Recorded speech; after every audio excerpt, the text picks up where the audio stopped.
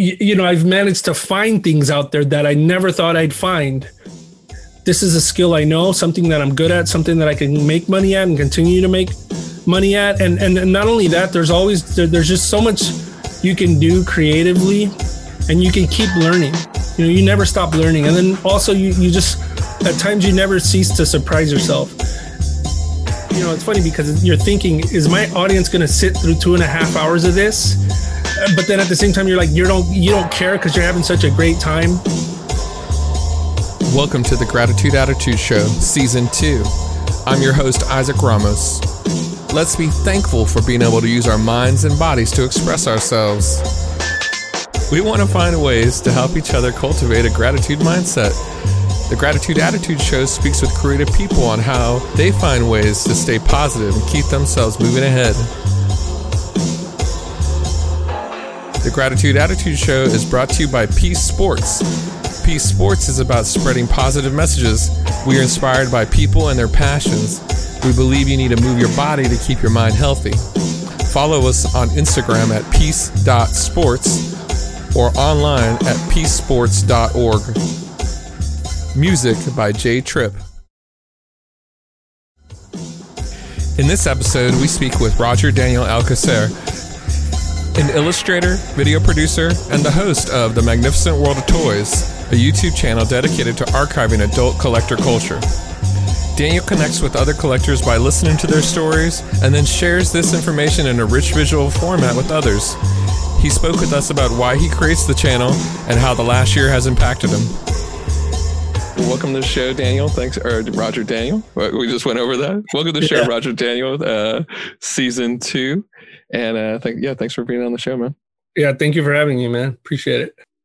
I mean, I don't even know what kind of title to give you, or was there any way kind of you sum yourself up like when you shake somebody's hand, or like, artist? I mean, that's the closest thing I was kind of putting together from all the things I know about you. I just like to introduce myself as a simple guy and let people figure it out as they go along, Sure. Because I don't normally like to make people think I'm trying to sell myself or anything. Like, I'm Roger Daniel, the artist, or I'm Roger Daniel, the video producer or whatever. I just kind of just introduce myself as myself, and because also it's like if I'd introduce myself and try to incorporate everything I do, I just don't know how I'd be able to fit it within like a word or two or whatever. But I don't know. I'm not sure if there was any attempt you tried or how your wife, maybe I asked your wife, but I know that I know you from toys collecting, from music. You're an illustrator, full-time video production man, family man, which I do actually. I like that connection that we have a lot too, that we're both family men, movie fan, serious movie head. Toys is for sure. You have a very interesting toy collection, and that's how we recently connected. But one thing I thought was interesting is we actually go back to 2005 when I was, my wife was doing a documentary, and she featured you in the documentary. And I remember I was there. This is at the time just my girlfriend. I think I went on just a couple of dates with her, but I was running the boom mic for an interview. So I thought that was interesting that 15 plus years ago we crossed paths.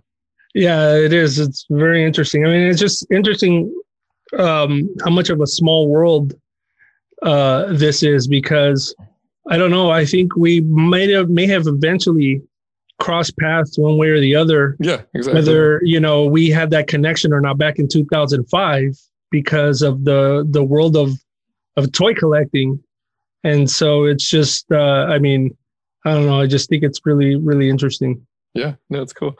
I think that the glue that I, just from my little bit of research here, thinking about it does seem like you like to connect with others by sharing information, and then in the connection, you're collecting more information. Would you say that's true? Pretty much. That sounds about right. Yeah. And you're doing this. What you've been working on? Tell me a little bit about the your video show that you put on YouTube. You're getting quite a few episodes, and would you say that's your main project that you're outputting these days? I would say yes. That's basically what takes up most of my time when I'm not doing freelance work. But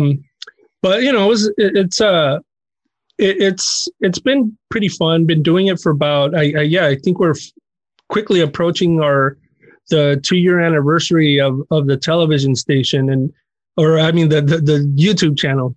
It is. I call it public access. I think YouTube is public access. That's what I think is. Exactly. And it just feels, I guess I call it television station because the programming, I really try to basically produce these videos like something you would see on television. And so, we're quickly approaching the 2-year anniversary. And it was just something that, my wife was always motivating me and suggesting that, it's like you do this for a living, but, you should try doing something for yourself. Something, I mean, you do so many things. Why don't you create a YouTube channel about something? And if I did a channel, what would it be? It would have to have some kind of, it would have to be slightly different than the others. It would have to be something of value to the viewer. I was hoping that people can learn a little something by watching my YouTube channel. I didn't want it to be a channel where it was just kind of like unboxings and you need a framework. It's hard to create a language and a framework for YouTube. So it's good that you after doing a couple tests, it's good to see that you got to create a little more. Yeah. And I mean, because there's so many channels. I mean, nothing against people who do unboxing and reviews, stuff like that. There's so many channels that do that and do it so well. But then also I had seen a couple of other channels on YouTube. One is known as Archipel, I think. I think it's like a Korean or Asian YouTube channel. And what they would do is they would go and they would do like artist profiles of anime artists, video game developers, and stuff like that. And I said, well, you know what? That's actually, and I haven't seen anything like that in like, I guess in an American form or in an English form. And I've always loved to see kind of, because I really love comics. I love films and I love seeing the behind the scenes stuff. I love seeing artists' workspaces. I love seeing, directors' workspaces and just like people who work in the arts and entertainment industry, just seeing their workspaces. The tools. I know. I love seeing the tools. Exactly. And I remember when I would look at magazines like Wizard Magazine or like art books, and then you see like, they'll show like the workspace of John Byrne or Jack Kirby or Alex Ross and then it's like you see all these toys and books and stuff like that. And I was always excited about seeing that kind of stuff. And so, but also, like every now and then they do like these, you'd see like a profile on a director or just somebody, even a movie star. And then, it just so happens they had a collection of toys. And yep. So it's like, how often do you see like video versions of that? I mean, I grew up seeing that kind of stuff on print, but not so much. And if you do see like a video version of it, it wasn't that often. Yeah. And it would be like some kind of special features on a DVD or, and then like the Toys That Made Us came out. And that was kind of like, seeing that too just kind of made me realize, well, you know what, I could do something like that. Mm-hmm. But do it the way I want to do it and feature the people I want to feature. And so that's kind of where just kind of, that was kind of my idea of what I wanted to do and how I started. And the show has the voice. I mean, for sure, it's definitely turned out that way. It definitely has the Roger Daniel voice. That's for sure. Yeah. And I guess and it was cool as over when you watch it, you learn what that voice is. It's not like it stayed consistent, which is very cool. But yeah, it's good show. You're working on producing more. You put out a couple more. I liked your New Year's, end of the year wrap up. That was fun. Thanks. And yeah, and it's and yeah, of course, one thing was that what I didn't want was to have the camera on me too often. And that's one of the things I was forced to do because of COVID. So then I had to start doing reviews and unboxings and stuff like that. But that's because I just wanted to keep content flowing. And so, I mean, it's unfortunate, that I wasn't able to put the content out that I wanted to put, but I was still able to put content. And I mean, and at the end of the day, I was pretty satisfied with what I had been able to do this year. And that's what we covered in that year-end special. So. And you got some new plans for the new year. Probably got some new ways. Already doing like some panel shows. I know you invited me before to be on one of your panel shows, but I like having some co-hosting. That was cool of that end of the year show. Yeah, and those are definitely fun. And it's just my thing is that those don't feel. The beauty about those types of shows is that they don't feel like you're doing a show. It's like you're having a conversation, you're having a good time. And it's like, for the sake of your audience, you're like, it's funny because you're thinking, is my audience going to sit through 2.5 hours of this? But then at the same time, you're like, you don't care because you're having such a great time, speaking with other people. And right now, more than any, stuff like that is just kind of like, I mean, very valuable and very, very, very important. Because we had some fun conversations, it's like, it was fun introducing you guys to the rest. And I don't know, we just had a good time. I mean, it's just the tip of the iceberg. Exactly. And so there's just so much more out there. And then at the same time, we're it's like, I've only covered people in like the local Southern California area. I mean, there's other parts of California where there's like incredible artists, collectors all over the United States, all over the world. Yeah. And so, I mean, that's kind of, you have to let's do a toy collecting road trip, and then you can record along the way. You capture some new stuff, but we'll be hunting those different toys down the road. That's for sure. Let's do that. Yeah, big time. I mean, I've already had a couple places in mind that I want to hit. I mean, there's like, I'd like to go to Oregon, mainly because there's a couple shops there. Oh yeah. I got some good toys there. Shout out Billy Galaxy. Yeah. And then also there's Black Ops Toys, which is like one of the longest, one of the biggest, like, suppliers of 1/6 scale. Oh yeah. Their store's beautiful. And accessories. Yeah. Sure. And so, but then and another thing is, like, my cousin, one of my cousins, he's out there and he has a really, really decent collection. I mean, just like insane. He's in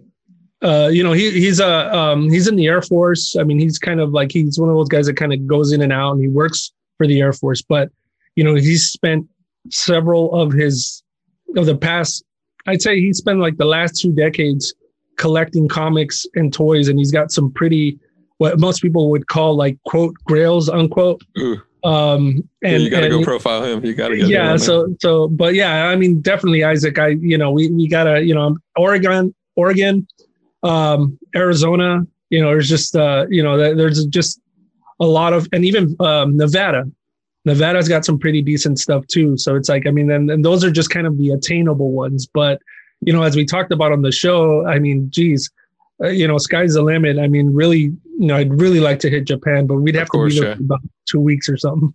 Oh yeah, there's a lot more than that for sure. Yeah. Man, Daniel, what about, I mean, last year has been a crazy ride. I mean, for sure. I mean, we're here in 2021. I mean, I always like to say we made it. I keep on saying that. But I mean, how's the last year changed in your life? I mean, hopefully for some positives. I mean, anything of note? It's, I've been very, very fortunate. And because I have a lot of friends, family who were impacted, and I mean, luckily they've come out on top. But yeah, I've been very fortunate. I mean, of course, we've all taken some slight financial blows and stuff like that, and then also we've had to kind of change certain. I mean, your life life has changed, like significantly for many. But for the most part, for my family, we've been okay. I guess because I mean, like myself and my boys, we're sort of like introverts. But you've been training for this. You've been training for this. Yeah, exactly. We've been training for this, and it's just like I've just been very fortunate in the sense that I've spent my whole the last half of my life building this. I guess, yeah, like you said, just kind of preparing for this. I mean, everything I could ever possibly want, I have within my reach at home. Yep. And so, I mean, And I mean, it's weird because it's like, I've been, like I said, there's what's happening in the world. And then there's, I've managed to find things out there that I never thought I'd find. Yeah, because of the time. Yeah. To a collector. Yeah, maybe because of the time. And it's just kind of like, so it's like there's highs and there's lows. But, and part of me feels like, I just didn't, I tried my best all year long not to focus on the lows and try to find, I mean, whatever bit of positive that I can pull out of whatever was around me.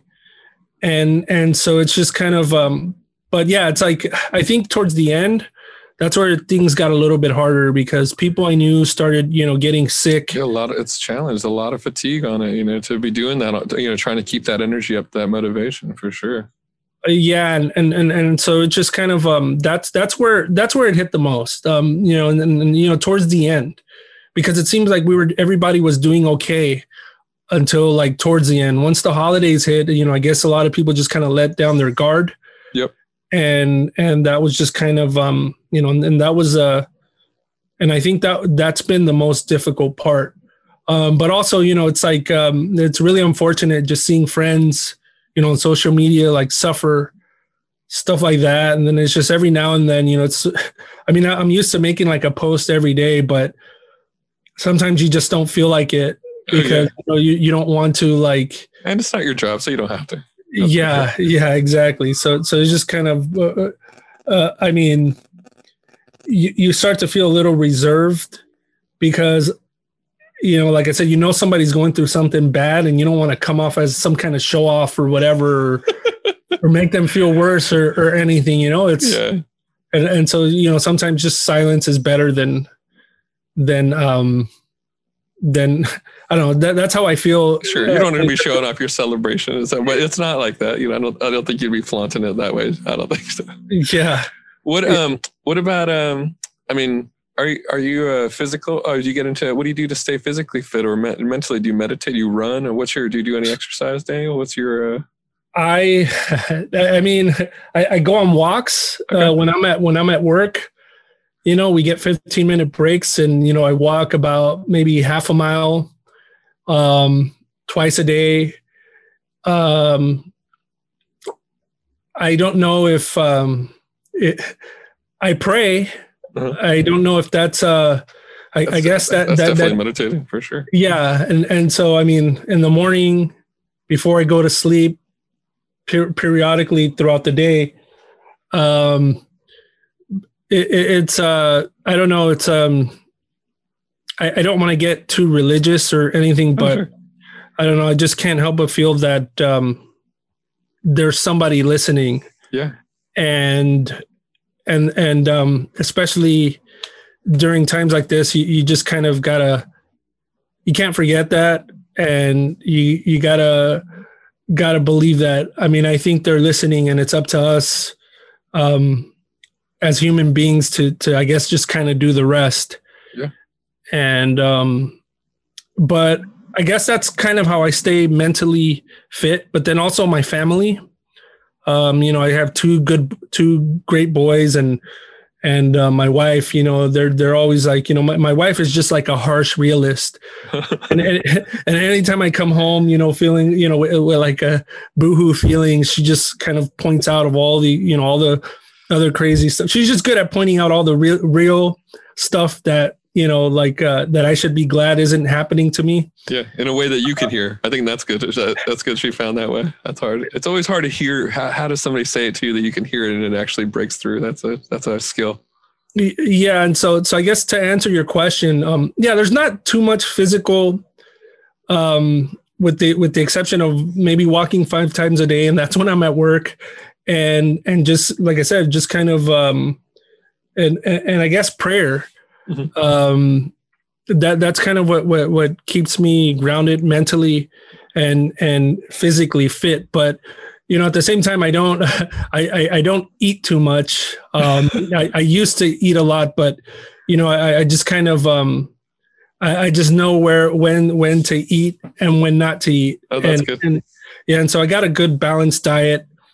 And that's just kind of how I stay.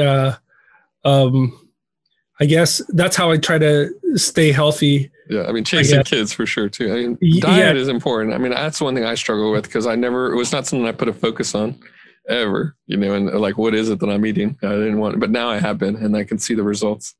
Yeah, and another thing, sometimes we just go on drives. One thing I like is night drives, and it's funny because my kids, they seem to. As you can hear, my son David just said to go to LA. They just love seeing, what they love is, it'll be like 7, 8 o'clock at night. And, sometimes they have trouble sleeping, especially because of the pandemic. And I say, okay, let's just go for a drive. And we'll drive. Cruise. Yeah. We'll either drive by, because we're nearby like Disneyland and amusement parks. Mm-hmm. And we're also nearby. Pass by it. Where do you go? Where do you like to drive? I like to see the Matterhorn Mountain at Disneyland. Oh, the Matterhorn Mountain. Yeah, when they light it up. That's for sure. Laguna Beach. We go to Laguna Beach. Ooh, I like Laguna. And you could drive along the coast there. That's nice. Yeah, so drives kind of help too, especially night drives. And then I love driving through downtown LA, seeing the lights, all that kind of stuff. So that's just the kind of stuff that helps me and the family. That's cool. Who you find you have like a mentor in life, or who you've been inspired by or thankful for, or are you more of a mentor?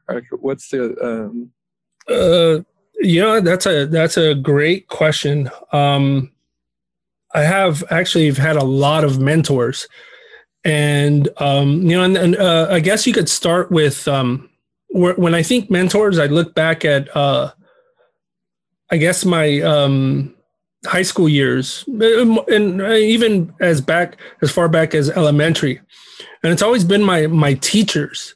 I've always had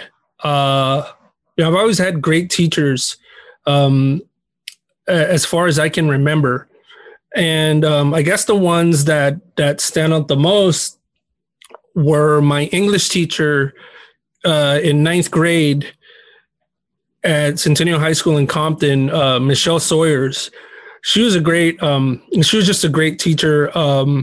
And, she kind of came into my life like in a really, really rough time. And we had just been living in Compton for about 1.5 2 years. And it was crazy going from a junior high to high school in Compton, because a lot of my friends from 8th grade, when they went into the 9th grade, everybody's trying to, because in junior high, kids are still into like, I remember that time we were still into like collecting comics and comic book cards. Yeah, exactly. Kid stuff. But then, a lot of students in the 9th grade, they started becoming, they started getting into the gangs and stuff like that. And then, there was a group of kids that would bully me, and it carried on to the 9th grade. And then it's like their group got a lot bigger in the 9th grade. And so, I was having problems in high school, had very low self-esteem. And, and Miss Sawyers saw that. And one thing Miss Sawyers did was, she always liked the way I wrote. She liked the way I drew. And, she was always complimenting me and just kind of like putting me on a pedestal. And she really helped me build my self-esteem. And, so I'd be eternally grateful. I'm eternally grateful to Miss Sawyers. And also from an artistic standpoint, same high school, Centennial High School, I had an art teacher. And it was funny because I was one of the students in high school who could draw, and people would always tell me, you need to go check into Mr. Spivey's class. You need to change to, your schedule to Mr. Spivey's class. And then eventually, like halfway through the 10th grade, I went and I took the other art class, and that teacher said, you know what? No, I was in a music class, and the music teacher said, you know what? You're not, I think you're more. Get out of here. You're not a musician. Yeah. And he said, you know what? Look, I'm going to transfer you to the art class. You need to go hook up with Mr. Spivey. And so I was like, okay, fine. I went. And it was one of the greatest moves I made in my life, even though it was in 10th grade. And it was cool because Mr. Spivey was doing a lot of, not only was he doing traditional art, but Mr. Spivey had like an extensive animation background, and he was an award-winning animator back in the 80s, and he's received several grants, awards. He was also an Olympic, I think, bronze medalist, a gymnast. Oh, whoa. And so, and then he had he was a stuntman in Hollywood, and, he was just an amazing a good archetype. Yeah, that's a good character. Yeah. And so I remember we went and I met him, he saw my artwork, and he was just like really impressed. And it was cool because around that time he was basically recruiting all the top artists in the school. And what he was doing is he was trying to build a team to join this animation competition that was sponsored by CalArts at the time, and it was known as Animation 2000. Oh, cool. And it was interesting because we had one kid who was he had like a, his father and his mother were in the entertainment business, and so they introduced him to a lot of animators, and so he hooked up with Mr. Spivey, and he was integral in trying to get us to do the animation thing. Well, anyway, Mr. Spivey put together a group of a bunch of ragtag comic book illustrators, animators. Yeah, exactly. I mean, graffiti artists. You're painted it. Yeah, and we sure enough, he taught us how to animate.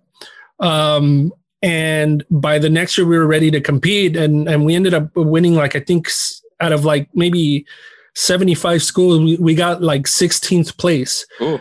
And so we did very good. And Mr. Spivey was always great because, he's the one that motivated me to go to college, pursue some type of career in the arts. But, it was unfortunate because, when he was already like when he was teaching at Centennial High School, he was kind of like in a dark period in his life. And it was kind of hard seeing him go through some of the stuff he was going through personally and professionally. But at the same time, he was kind of like, he was really great at using that as a learning experience for all of us. And he was great. And Ms. Sawyers as well. They were great as, at just kind of pointing the finger and saying who you don't want to be like and who you do want to be like. And like I said, I really value them. They've been my mentors. I guess That's for right. as long as I can remember. And there's a couple other people, that I've come across throughout my professional career who've kind of helped me out and motivated me. And one of them was Jerome Watts at my previous job. And he had been like, we were both video editors, and he actually is the one that taught me how to do nonlinear editing. And he definitely helped me a lot, and he sacrificed a lot to help me out and basically help me boost my career and elevate me to where I am today. And so I would definitely say those three people.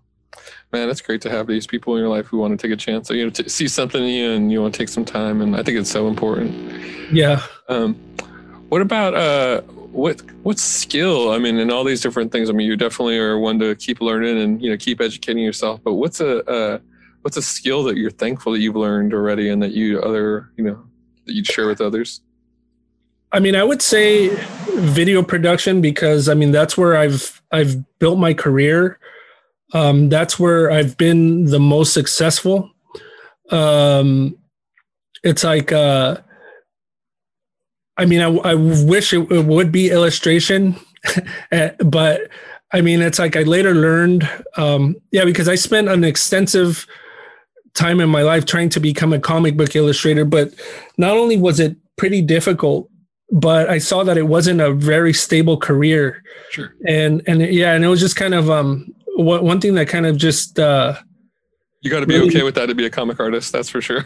Yeah. And I just remember like kind of, I was already making like a decent amount of money working in video production. And I was still hitting like Comic-Con, trying to, get my portfolio reviews and stuff like that. And one thing that kind of shocked me is like, I mean, I remember hitting Artist Alley and seeing some of these artists, and it was sad, seeing some of my favorite artists, and they're like sitting there at the Artist Alley table, and they're there with their kids, and there's like nobody like visiting them. I know, nobody, alone. no, just alone. And then I'm just thinking, man, and I'm just thinking to myself, how much money is this guy losing?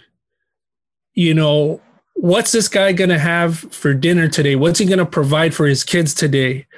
And I just remember just kind of feeling sad for the guy.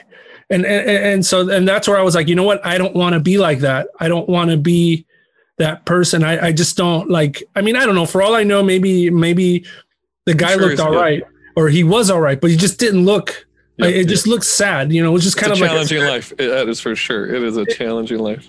Exactly. And it was like, and so yeah, I was just kind of like, you know what? I'm just grateful that I found success in video production, and I'm grateful that this is a skill I know, something that I'm good at, something that I can make money at and continue to make money at. And not only that, there's just so much you can do creatively, and you can keep learning. You never stop learning. And then also you just, at times you never cease to surprise yourself. Mm-hmm. It's like, I've been doing it for almost 2 decades.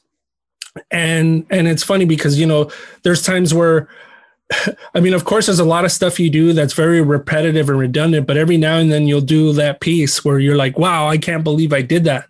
Or I didn't know that it was possible to do something like that. Or I love that feeling. I didn't know that was in me. I didn't know. Exactly. And so it's just, yeah. And so, like, for example, for like, the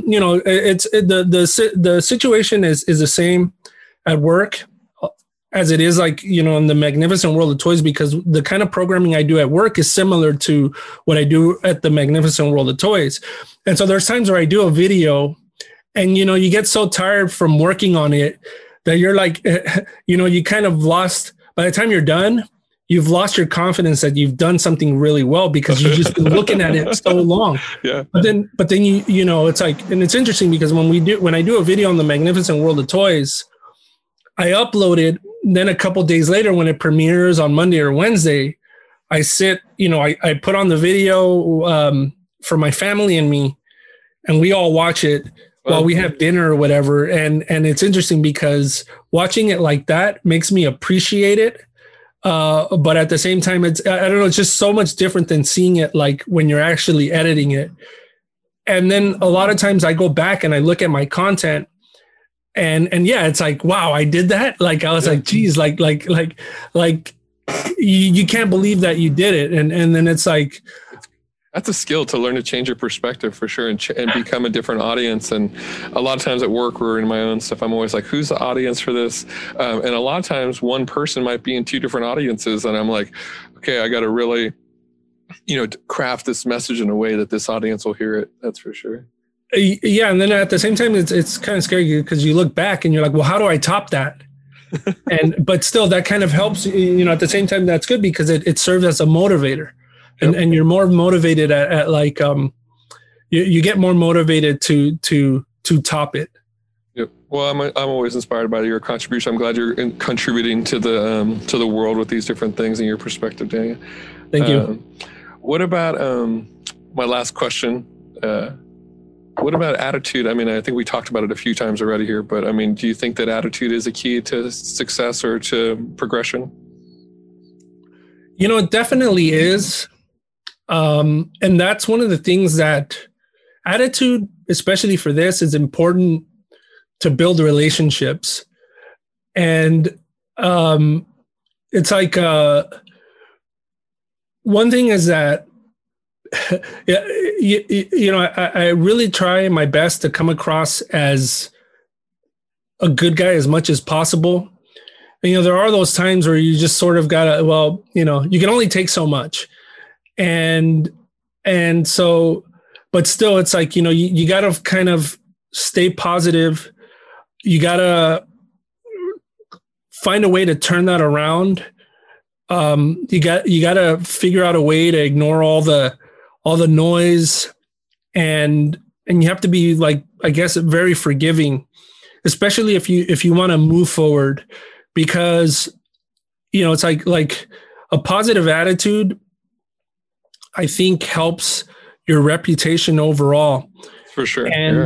And so it's like, because there's times where, you know, of course there's haters here and there, and you know, some are on the open and some aren't, but you know, it's like you never know when you're going to encounter that person out in the open, or you don't know. I mean, like, your treatment of these individuals, regardless of how they treat you, you know, could be something that can affect you. And so it's like, you know, my thing is, like, for example, like for the Magnificent World of Toys, I mean, I'm asking people to be on my show. Yeah.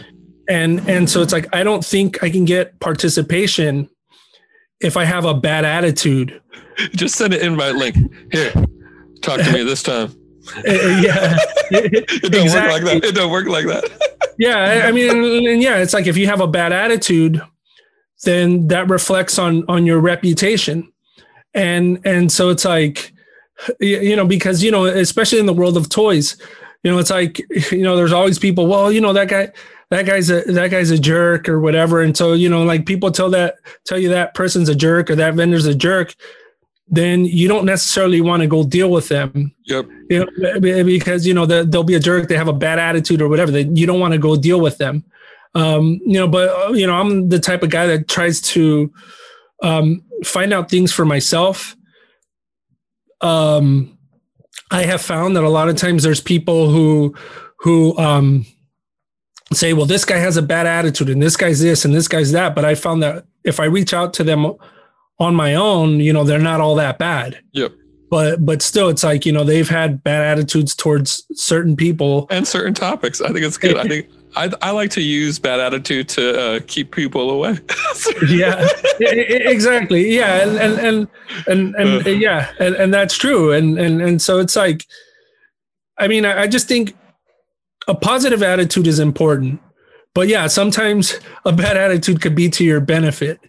And not in a reaction. I guess what I'm learning in my life, I'm learning that if you do that reaction out of reaction and it's not at least like thought through, then that's where you get yourself into trouble, where you're making it worse for yourself. Exactly. Yeah. And you couldn't have put it any better. But you know, my sentiments exactly to that. You know, and so, but yeah, I think attitude is very important. Well, especially to move forward and what it is that I'm trying to do. Because like I said, it's like, I mean, I would love, I mean, right now, like, especially for the YouTube channel, I mean, on a professional level, because we're in the industry and where I work, you have to have a very positive attitude and you have to have very thick skin and you know, and a lot of it is like counter PR, stuff like that. But then as it relates to the YouTube channel, like I said, in order to keep moving forward, in order to keep pursuing more collectors, more artists, they have to know that you have a good attitude, that you have a good reputation. And because you really need to kind of infiltrate these folks, you need to get into like their comfort space. You need to break it, because a lot of them, they're just kind of, you know, they stay within their circle. They're not very open. And so it's like, and it's crazy because most of the time it's the guy that happens to have the most incredible vintage toy collection on earth. Uh-huh. And if you don't have the right attitude pursuing that individual, you're not going to be doing a video about him. Mm-hmm. So, yeah, well, you're doing a good job, Daniel, and I hope you see more of these videos this year, and you'll find new ways as the world changes. That's for sure. Thank you, man. I really appreciate that. And man, thanks for being on the show. It's been fun, and I think we'll be talking more. Yeah, thank you. Thank you for having me, man. I really appreciate it, man. I'm really honored and just kind of humbled to be doing this. Anytime I have to do this kind of stuff, it's just really great. Thanks for listening to the show. Please share with a friend and subscribe to hear more interviews with creative people.